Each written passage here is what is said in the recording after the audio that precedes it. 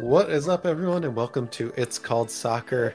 This week, we're obviously going to be talking about the U.S. men's national team's roster going into the World Cup, doing a little bit of previewing about what that roster looks like, the biggest surprises, whether they were inclusions or exclusions, and talking through our starting 11. So this is the place to start if you're looking to learn more about this U.S. team going into the Qatar 2022 World Cup. I'm your host, Jake, joined by Tom and Manny today to go over this. What's up, guys? Manny, it's been a while since you've been on the pod. How you been doing? Just been kind of just laying low, doing the bit and whatnot. But, happy to be here, glad to be here. And, see, I got my World Cup jersey ready. So, You ready? Tom, how about you? Doing okay. It's been a very busy week. I just got back to State College after traveling south for my grandmother's funeral. So glad to be back. Glad to be back in the U.S. spaces and hanging out. Ready to go with the final sprint to the World Cup just around the corner. Yeah, final sprint. And let's not waste any time, guys. We're going to get right into it. Let's talk about this roster. I know it was a huge lead up, right, from World Cup qualifying to the June friendlies and September friendlies. And we finally have those 26 names. I feel like I kind of want to start in the defenders, do something a little unconventional, skip the goalkeepers for now. I want to start in the we will talk about the goalkeepers, though, right? We will. We have to talk about them for sure because ESPN's lead story the other day was the goalkeepers. Okay. All right. I've been vetoed. Let's talk about the goalkeepers then, and let's just work our way up the pitch. All right, we're bringing three goalkeepers: Ethan Horvath, Sean Johnson, and Matt Turner. I think the biggest surprise here is Zach Steffen being left off. Manny, or Tom. Yeah, like I said, ESPN's lead story on Wednesday night was Zach Steffen dropped from roster. Crazy exclusion that I don't hate, and I think is a great move by Greg Berhalter. Clears the way for Matt Turner to be the starter, and frankly, Ethan Horvath has outperformed Steffen in the same league this year. Basketball is back, and BetOnline remains your number one source for all of your sports betting needs this season. You'll always find the latest odds, team matchup info, player news, and game trends at BetOnline. And as your continued source for all sports wagering information, BetOnline features live betting, free contests, and giveaways all season long. Always the fastest and easiest way to bet on all of your favorite sports and events, whether that's NFL, NBA, NHL, MMA, tennis, boxing, golf, and obviously the best sport in the world, soccer. Head to betonline.ag to join and receive your 50% welcome bonus with your first deposit. Make sure to use the promo code BELIEVE, that's BLEAV, to receive your rewards. BetOnline, where the game starts. Please gamble responsibly. I mean, this conversation is probably going to come up again and again for this roster, but I think one of the arguments against that is that Zach Steffen has been a huge core part of this team for so long, and there are a few other players that fit into this bucket. We put a lot of confidence in him. We put a lot of time and effort into developing him, especially with this team. So, Manny, were you surprised by this? Do you agree with Tom that it's the right decision? I think talking points and people surrounding the U.S. MNT space have been kind of alluding to this for probably the last 2 or 3 weeks. So I think this was going to be expected. Most people were talking about how Steffen has just been in such bad form. Not only this season, but just even going back past last season. So I think this was expected. And so just to kind of see this actually confirmed, I don't know if this is confirmation bias to those people, but it absolutely speaks to that. So, did this make it more palatable then when you kind of look down the roster and see some of the other surprise players that were left off the list? Like for me, I didn't necessarily think Greg had it in him to leave someone like Zach Steffen off the list. I think like a lot of the conversation coming in is that we had a goalkeeper carousel. And so like not one goalkeeper stood out, as he's the number one guy. And so I think to Tom's point, This just gives us a clear number one. We don't have to worry about who's going to start from game to game. We know Matt Turner is going to be the starter. And then for whatever reason, if Matt gets hurt, Ethan is the next up. And then, Sean's there, obviously, for veteran support and vibes. So, yeah. Yeah. Tom, Sean Johnson, what's he going to add to this list? Sean Johnson is the leader of the goalkeeper room. He is the veteran. He is this generation's Nick Rimando. He's been in every single camp dating back to 2018. If you go and watch the U.S. soccer video they just posted of Berhalter giving his call to Johnson to tell him that he went to the World Cup. First off, really great video. Sean gets really emotional, very heartwarming. Second off, Berhalter mentioned specifically how he started with Johnson as a third goalkeeper in camp and has basically ridden that all the way through the last 4 years. So Johnson is, for Berhalter, the guy who has been the veteran presence in the locker room. He looked great against Uruguay when he had to play a friendly earlier this year. He's just a veteran player. We don't expect him to get any minutes, but having a guy like that in the locker room is a huge deal when you have such a young team. Yeah. I guess looking at the goalkeepers of the past, the Tim Howards, his defense in the net against Belgium, is Matt Turner going to be an X factor like that for the U.S. team, Manny? Say that one more time. So we've seen in the past our goalkeepers have been really strong for us, and especially Tim Howard's defense of the net against Belgium in the knockout round kept us in it. Do we have that type of X factor in Matt Turner, or is this kind of one of the weaker goalkeeper cores that we brought to the World Cup? Just going, basically quid pro quid. Tim Howard was probably one of the better at that time, 2014. Tim Howard was probably, I probably would say a top 5, at least top 7 goalkeeper in the Premier League. If you want to go to World, okay, so be it. But I think at least in Premier League, he was like a top 7 goalkeeper. Matt Turner doesn't start every game for the Premier League leaders right now. So it's kind of tough to say. All that I know is that Matt Turner, out of all the goalkeepers, he probably has the best shot stopping ability. So we'll have to see in that regard. But, all signs pointing that, he maybe could replicate the same performances. We'll have to see. Tom? Yeah, I agree. I feel like Turner is not going to be Stefan, or he's not going to be Howard. Sorry. We know that coming in. We know that he's not Brad Friedel. We know that he's not Tony Meola. But he is a really good goalkeeper. He has done nothing but stop shots for us. He's not going to have a Stefan-like moment where he goes on a walkabout and doesn't get the ball, as we've seen Stefan do, 3 or 4 times just in 2022 for the U.S. in goal. I don't think you're going to have a goalkeeper for a while for the U.S. that is actually being used in the advertising material leading up to the World Cup like Tim Howard was. Tim Howard was kind of the star of that team leading up to the tournament. So we're not going to get that. But of all the goalkeepers in the pool, I do think Matt Turner gives us the best chance to advance and raises our floor of what our base expectations are more than Stefan does. Yeah, I totally agree with that. And for me, Matt Turner is kind of that really safe, cozy, warm option at the goalkeeper position. When he's between the sticks for the U.S., I just feel like he's not going to take a ton of risks. He'll be a great shot stopper. And that's what you need from the goalkeeper. Greg said something really interesting about bringing Ethan Horvath, which was essentially when Ethan Horvath has been called to action from the bench as a goalkeeper for the U.S., he has always come up big, whether that was in Nations League final against Mexico or other opportunities that he's had with the U.S. That was kind of the reasoning that Greg gave to bring Ethan Horvath over Zach Steffen.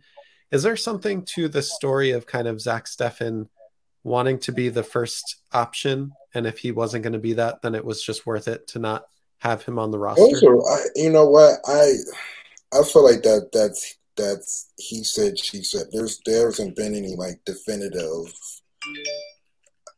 There hasn't really been a definitive article or link that said that he would, that he said that. So I'm not going to buy into that, but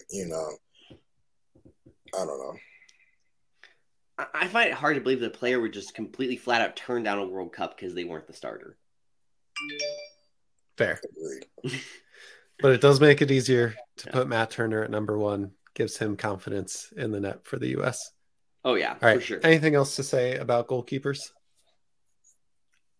I want to say something. So my approach to this roster probably would have been a little bit different. So, you get the 3 extra spots. Those 3 last spots maybe might not have, get any to little minutes. I personally would have brought some, players that maybe not necessarily would have played a role, but like some of the younger guys that you would have, you just want to bring them to get the experience. So then once 2026 comes around or beyond, they know what it's like to be in a tournament like this. So I probably, again, Sean Johnson probably won't play. I personally probably would have tried to call up Gabriel Slonina and, have him be on the bench, just watch, observe. So then when his time is called, he's already been here. So he knows what it takes, and he could be a World Cup veteran to lean on in future World Cups. So that's just my personal opinion. Yeah, that's that Chicago bias kicking in, Manny. I do get what you're saying, but then it's kind of like what then is the rationale for maybe not calling in Ricardo Pepi versus calling in Gaga Slonina? Like there's kind of like an entire review of the roster then that needs to happen to be like, okay, what confidence do we need to have that you'll be the guy in 2026 that will bring you here and take a roster spot from someone else? But I see the logic. I just feel like Sean Johnson has been such a Greg guy, like a Greg leader in the locker room, that Gaga Slonina, he has to really be cemented as the number 1 for the U.S. for us to consider that. We're going to have like this whole discussion on vibes at the end of this because there are a couple names that are going to be very vibes based. Sean Johnson is our first vibes guy. Even the guy that we'll talk about for vibes, which is Christian Roldan, that's kind of where the meme came from. That's actually the one that I feel best about being on the roster, honestly. There are other few vibes guys that I maybe take offense with, but all right, we should move to defenders and maybe start with the center backs, but we can spend hours here talking about the middle and the fullbacks. We're bringing 4 center backs, guys. Obviously, Chris Richards and Miles Robinson are injured, so we are bringing Walker Zimmerman, Tim Ream, Aaron Long, and Cameron Carter-Vickers. 4 center backs. 1 is definitely going to be the starter in Walker Zimmerman. And then we have 3 that are vying for that left center back position. So Tom, where are you at? Yeah, go ahead, Manny. I was going to say, so can I maybe engineer like another question before we? You absolutely. I'll tell you what. I'll tell you what. Let's go with your original thought process, and then we'll come to this question after this question. All right. So Aaron Long, I think, is the name we have to start with, right? I mean, it's been forced on us, so I think we do. I mean, there are better options out there. I think that this is one of the spots where I would agree with the roster critiques of Eric Palmer-Brown or Mark McKenzie. I think I would rather see Mark McKenzie than Eric Palmer-Brown, although he has been captaining Troyes recently, which is an important thing, even if it's not been his best season. So even if you look to the MLS, there's a better name that's been outperforming him in MLS in Matt Miazga. You could even go to the championship and look at Austin Trusty. There are names that I think are better suited for this spot than Aaron Long, but unfortunately, Aaron Long is probably our next vibes guy, and as a guy that Berhalter has trusted for years, and I'd expect him to start the first match, although would you put a Jonathan Lewis situation from the last Gold Cup out of the realm of possibility? Can you even really consider him a vibes guy? Because it's just like, it seems like Greg is really trying to make this one stick. I think you have to upgrade him. I personally wouldn't upgrade him as a vibes guy, but I think based on the situation at hand, Greg is going to try to make this work, and so I think we all expect that Aaron Long will start for the foreseeable future in this tournament. I don't know if I say for the foreseeable future of the tournament. Remember, we brought 2 wingers to the 2021 Gold Cup, and everyone had this exact same critique of Jonathan Lewis being there. Jonathan Lewis put in one of the worst performances I've ever seen from a U.S. player in that first game of the Gold Cup, and we never saw him again. There is a chance that Long starts against Wales, looks terrible, and never sees the field again. That's not good for us, though. It's not. It's absolutely not a good thing. But I want to believe that, but he has not given me confidence that that is the case. So it's just more so of a wait and see situation. But yeah. I am going to go out on a limb here and say that I don't think Aaron Long is going to start that first game.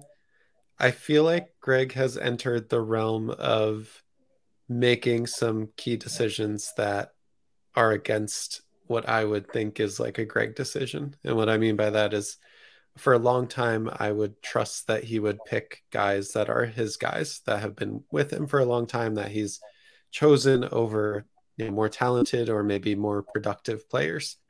And here with this roster, in some of the recent friendlies, I just feel like he's kind of gone against that and shown me that he can say no to some players that have been with him for a long time or he's built this relationship with. And just going into camp, or I guess the week before the World Cup starts, Tim Ream is captaining Fulham, their top table Premier League right now, in the top table of the Premier League right now. Cameron Carter-Vickers is captaining Celtic, which bombed out of the Champions League, but again, still a great team. I just can't see Greg bringing those 4 center backs and saying, yep, in the most critical game against Wales, where we need 3 points to start off, I'm going to pick Aaron Long as my other center back. So I have been working on a theory on various Discords this week of a normal stereotypical Greg versus a pragmatic Greg that only shows up around big tournaments and when his back is against the wall. And I think we have entered the realm again where pragmatic Greg has showed up. We haven't seen him for a while, but he does show up in areas like the 2021 Nations League where he made very difficult calls. And in certain times during World Cup qualifying when our back was against the wall. When Greg needs to, he pulls out names that you wouldn't expect and benches players that you wouldn't expect. In World Cup qualifying, he sent Sebastian Lletget out to pasture, which is something that I don't think any of us would have seen coming based on the last year. I think we're seeing this sort of Greg Berhalter show up, who absolutely knows how to win big games, or at least how to put himself in the position to win big games, which works out in the favor of someone like a Tim Ream. I also have done a lot of listening to Berhalter's discussions with the media about this roster, and one of the things he talks about a lot is familiarity of people who play in England. So players who've played against players from Wales and against the English national team. He talks about that over and over and over again when he talks about roster selection. This will come up again later when we talk about the forwards. But if he's putting this much emphasis on it, this person has played against Welsh national team players, you've got to think Tim Ream is in a great position to start. I mean, he's playing against Dan James in training every day. That's going to be one of Wales's most dangerous attacking players. Can I ask my hypothetical question now? Yeah. Go for it. Okay, so say that Miles Robinson is healthy. Say that Chris Richards is healthy. That means that if we go with the fact that he brought up 4 CBs, that means 3 CBs would have been taken. Who would have been that last CB? I mean, my heart wants to say Tim Ream, but my head says Aaron Long. And that's I don't know. It's a good question. It's a hard question. I think that you've seen so much of during qualifying, we saw so much of a rotation of Richards, Zimmerman, and Robinson that it kind of would have been academic, because I don't think that 4th center back would have seen a single minute. Well, will whoever the 4th center back is in this group see a single minute? I think Cameron Carter-Vickers maybe gets 5 minutes in a game where we have the lead and we need to throw a guy on just to close out the game, but I don't see him playing the field, beyond seeing that much time beyond that. Yeah. One exclusion that I want to just mention is Reggie Cannon. And we don't necessarily have anyone now that can set up in a 3-in-the-back system. So, or allow us to play a 3-in-the-back flexible system like Reggie Cannon could. So when we look at our fullbacks, now I want to take us to the left back. Here's our depth for the left back position. Antonee Robinson. That's it. That's true, but we do have a couple of guys who've played some switchback in their career. So Joe Scally, amazing to see his name on this roster, by the way. Really happy that he made the team. Has looked great in Germany this year, but he got his debut for Mönchengladbach and played his first 6 months as a left back. We know he can do it. He's not as dangerous going forward, but he can do the job pretty well as a stay-at-home left back. And Shaq Moore, despite the fact that he is a nominal right back, did play 3 games at left back last year for Tenerife in La Liga 2. So we know he can do it. It's not a really common thing for him, but he does have the ability to play some switchback. Manny, we saw Antonee Robinson get essentially 270 minutes every single time we played in World Cup qualifying. Is that going to be the same in this group stage? I think the only way that happens is, say, if we drop a game or we drop points. I think if we qualify within those 2 games, I think he'll get a rest, obviously. But if we drop points, I have to think that he will play a lot of minutes. Now, there could be some situations where tactically Greg wants to play around. And not mean play around like he's not taking serious, but like he might want to tinker with the formations and whatnot. But for the most part, I think he is going to log heavy minutes just because we don't really have a natural left back replacement for him out there. So yeah, I guess we can lump in Kellen Acosta into that list as well of players that can. Yeah, we have two fullbacks that can play on the left side if need be, and then we have 2 emergency types in Ream and Kellen Acosta if need be. So I don't think we're worried on that front. If we really just need somebody to play, knock on wood, if he gets injured or whatnot. But yeah. Do you think Dest is seen as a viable option, or is he maybe even the main option to go over to the left if we need that?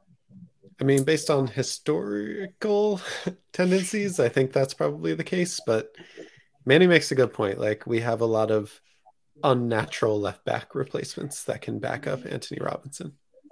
Going back to that 2019 deep dive I did, though, one of the things that I remembered way too much of was Tim Ream at left back and how much U.S. fans hated Tim Ream at left back. So let's hope we don't get to that. He's a great center back, but I don't think he can do the job anymore at left back. He wasn't even really a bad left back in that tournament. He was actually one of the solid pieces in the back during that tournament. So I get it. He's not the most fleet of foot anymore. I get it. But what he lacks in that department, he makes up in experience, being able to be in position and being able to play the ball. So I mean, you're not going to get the perfect center half on this team. You have a bunch of center halves that all have strengths and weaknesses. It's all about putting the right combination together to mitigate those, if that makes sense. It's a great point. We don't have a Virgil van Dijk, and we don't have this elite center back player like we might have in other positions, at least relative to what the U.S. has had in the past. So if we have Antonee Robinson on the left, we then have 4 right backs on the roster: Serginho Dest, Shaq Moore, Joe Scally, and DeAndre Yedlin. I mean, where do we even start on this? Shaq Moore, to me, out of nowhere, he was in the MLS camp for a few weeks with Greg and the team. I mean, that name doesn't feel like it's equal to all of the other names on this roster. But where does Shaq Moore come in, or is that just another vibes guy for you? I'm a big Shaq Moore fan. I don't know if express that on this show, but I'm a big Shaq Moore fan. I was a real big fan of him when he was at Tenerife, and guy can So, cross. Manny, what does he bring then? Like, help educate me. He's a guy that early in his career, because he actually played in some. He actually he was actually a youth national teamer. Early in his career, he was more of the athlete, and so then once he went to Spain, he kind of had to fill out that toolbox. So he has a really good right foot. So he has learned to cross with his right foot, and he can hit 20-30 yards out and hit a guy right on his head, pinpointed. That's how good he is.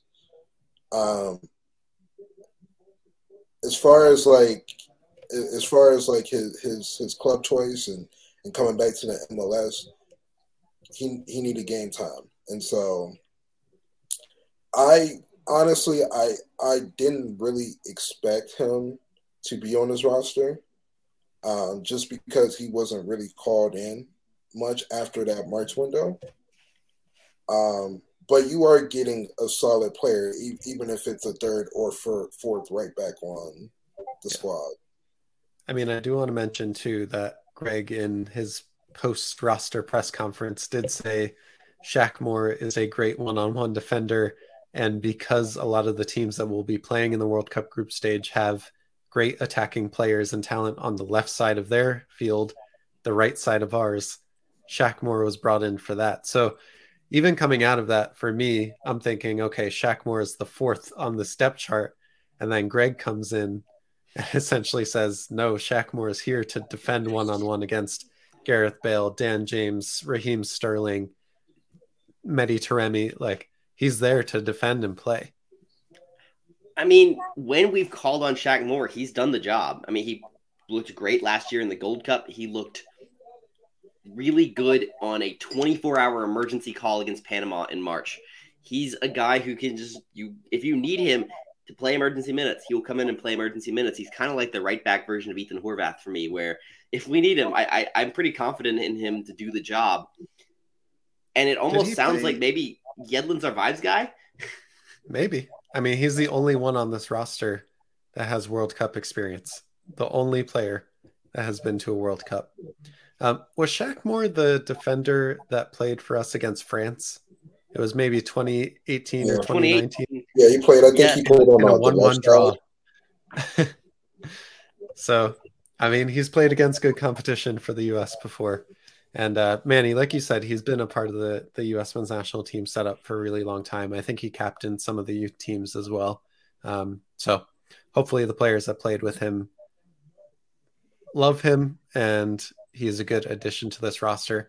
I think it also has to be said at this point, I'm trying to take the positive outlook on every single one of these guys. If I don't agree with it, I'm still thinking, okay, this guy is going to be on the pitch for the U.S., and I'm going to support them no matter what. So, Shaq Moore, if you do get on the field, hope you do well. Hope you shut down the team just like you did Mbappe, and we'll see how it goes. On your personal depth charts for this, Serginho Dest is number 1, I'm assuming. Then who is 2, 3, 4? I have Joe Scally, number 2. Shaq Moore, number 3, and then Yedlin, number 4. That's just my personal. Yeah, I think I agree with that. Yeah. Scally for sure is number 2 at both positions for me, at left and right back. We would hope. The viewers at home would hope. All right, let's move to midfielders now. Interesting. First note, Brendan Aronson is listed as a midfielder here. Before we even get into positions, is Brendan Aronson going to be seen as an attacking midfielder, or is he in the winger pool for this team? It really just depends game to game and how Greg sees it. I remember in the summer window, we were without a few of our. Well, we were without Musa for a game or something like that. And so Aronson came in and played as an 8. So it just really just depends on who Greg sees. But I personally think that if everybody's healthy, he's probably going to play more as a winger. Yeah. Is that triangle in the midfield pretty 4-3-3 throughout? Yeah. Is that 3 in the midfield pretty much set between Tyler Adams, Weston McKennie, and Yunus Musa? I know some people have talked about maybe replacing Musa or replacing McKennie with Gio Reyna or Brendan Aronson. Where are you guys at? I feel like Greg is just going to go with his 3 guys no matter what. I don't know. Could we see maybe someone else step in, maybe an Aronson step in against Wales just to give us an extra attacking piece, especially if McKennie's not 90 minutes fit and against a team that I frankly don't really respect their attack that much, but have a really great respect for their defense like Wales. We know they're going to be tough to break down. It might make sense to use McKennie off the bench, throw Aronson on as an 8, and just give yourself basically 3 wingers and a striker to try and break down that low block. Yeah. Manny, where are you at? Do we play one of these kind of flexible 10s, 8s wingers in one of those positions, or do we go with Musa and McKennie? I think we just need to do more than I think we need to tinker around with the formations a little bit more. I personally don't think that we're using the formation that best utilizes our players. Yeah. That's just my personal opinion. So, putting on your pragmatic Greg hat, what formation does? 4-2-3-1. With more of a 10, like Gio Reyna, Brendan Aronson. Yeah. Okay. Luca De La Torre and Christian Roldan are the other name, and Kellen Acosta, of course, are the other names that round out this list. Christian Roldan, the vibes guy, takes one home. I feel like he's flexible enough. He plays enough positions. He's loved in the locker room. Like, I don't necessarily have a huge issue with bringing someone like Christian Roldan on, but were there any huge surprises for you guys in the midfield positions?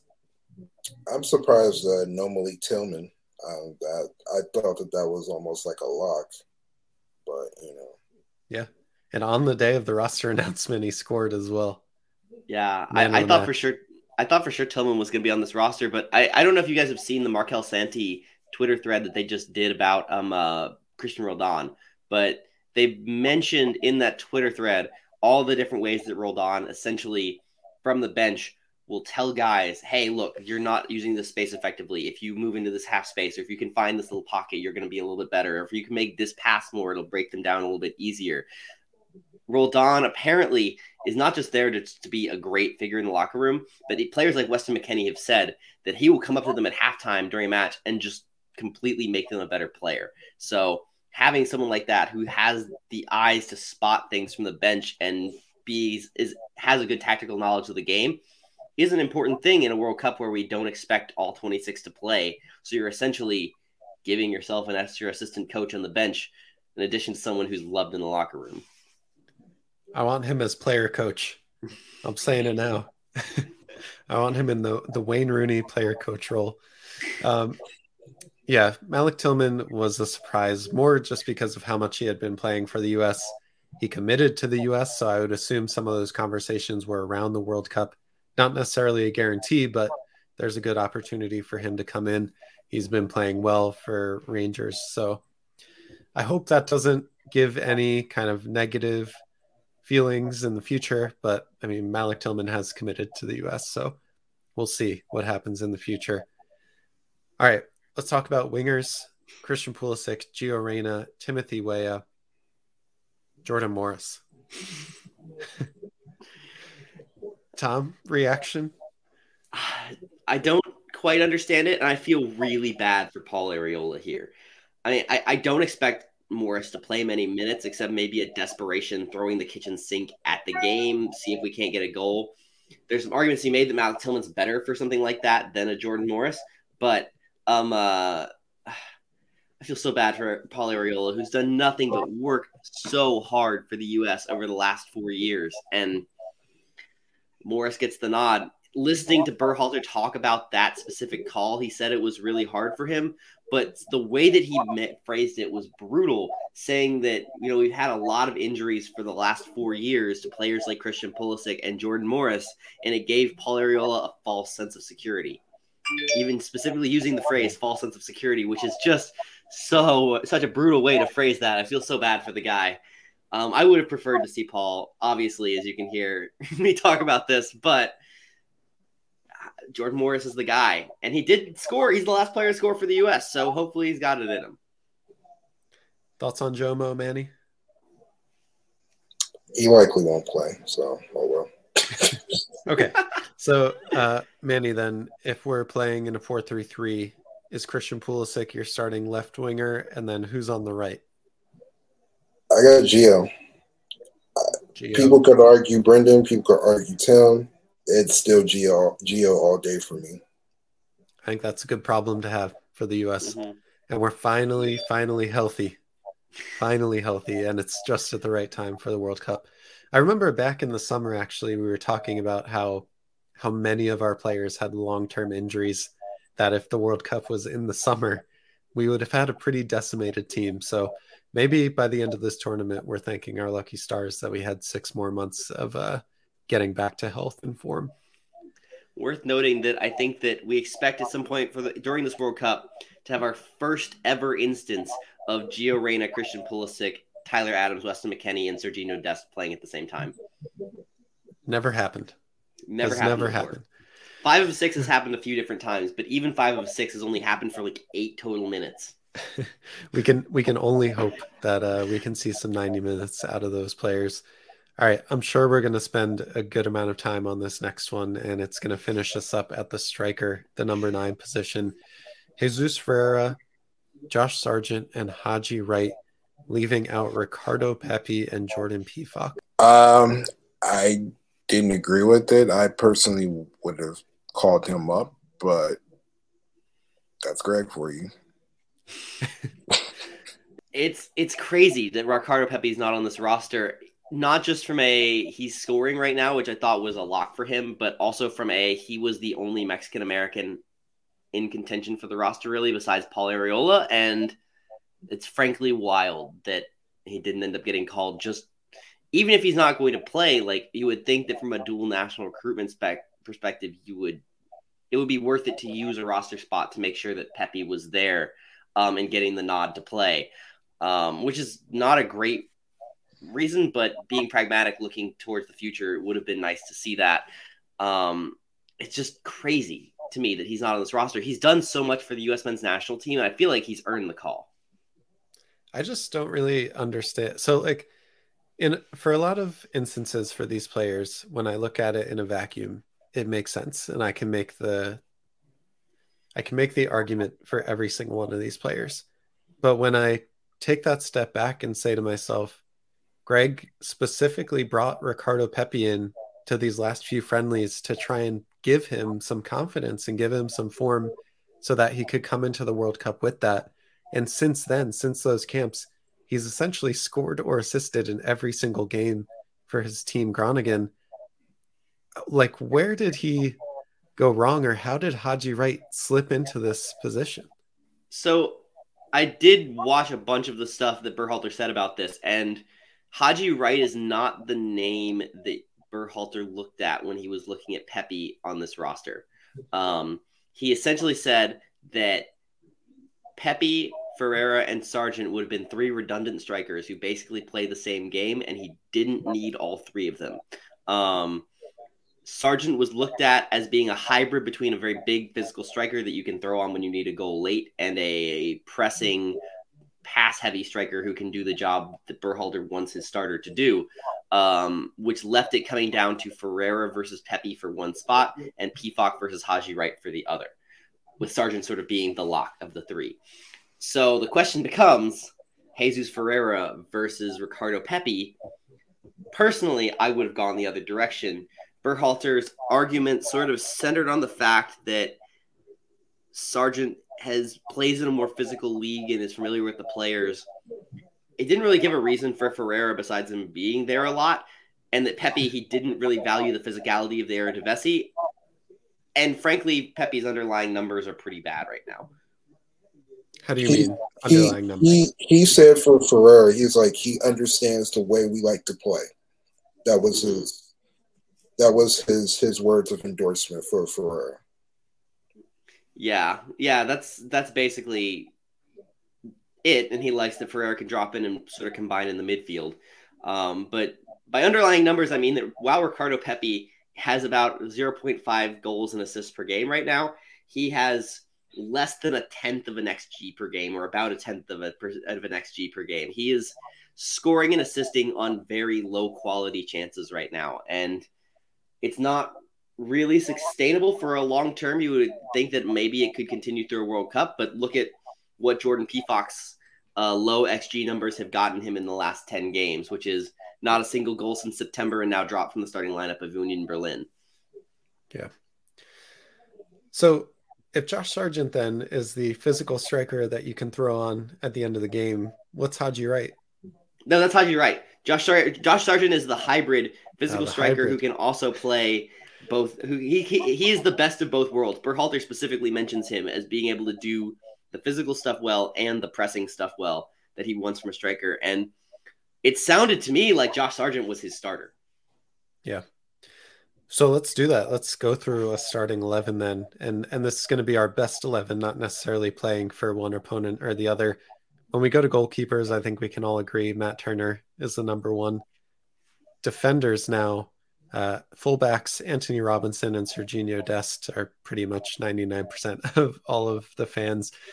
Okay, you are now in charge of the team.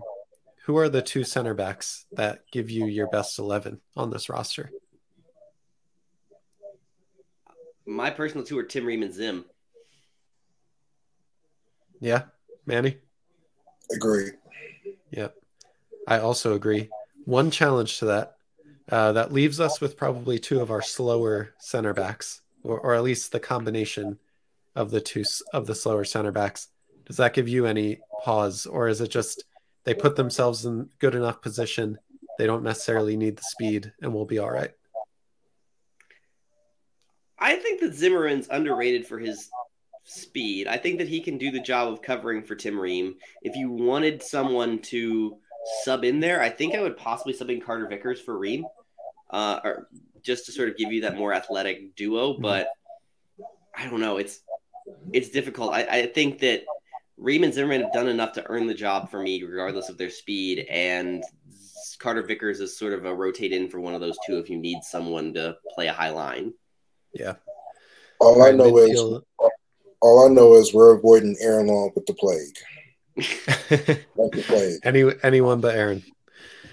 But again, if he's on the field, go Aaron Long. Yep. I want you to do well. Okay, midfielders, Tyler Adams, Weston McKennie, Yunus Musa. Any issues there? That's my three. All right. And up top, Manny, who you got top three? I say Pulisic, Sargent, Gio. I'm going to agree with that. I'm going to disagree there, and I'm going to say Pulisic, Sargent, Weah. Okay. I like Gio. I like Gio off the bench, actually. I think that him running against tired legs for other teams is going to be a great spot for him, and I just have a hard time looking at Weah's contributions over the last year and saying that he doesn't deserve to be on the field for the U.S. as our most dangerous player. I mean, at least in that right wing spot, we're talking about what, two Champions League wingers and one that's making a name for himself at Leeds. So we really can't go wrong. But yeah, I mean, I'm gonna side with Manny and give Gio Reyna 2 votes out of 3 because I know for a long time we've been without him and we've done okay, but he is a generational talent, and I really feel like he needs to be on the field if we can fit him in. It's fair. All right, guys. The roster is out. We've broken it down position by position, player by player. Manny, I want to start with you on this question. Based on your expectations for who we were going to bring in, does this change your expectation at all of what you're looking for in the U.S. performances? Like in what way? So I guess before the roster came out, Did you have a specific expectation of getting out of the group? And does this change that?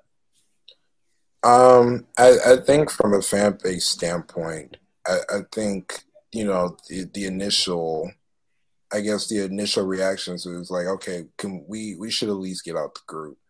Um, and I think though, and I honestly think that goal is still an achievable goal. Um, with the roster being picked, I think that's still the goal, to try to get out of the group stage. So yeah. Tom, how about you? I I personally don't really rate more than just about 16 or 17 of these names for a World Cup anyway.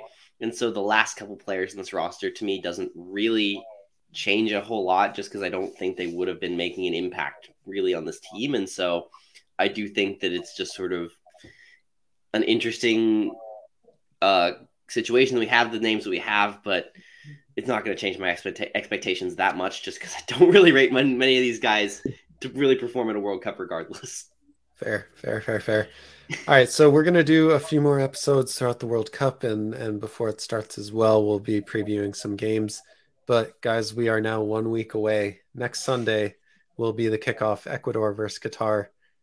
What's your last word?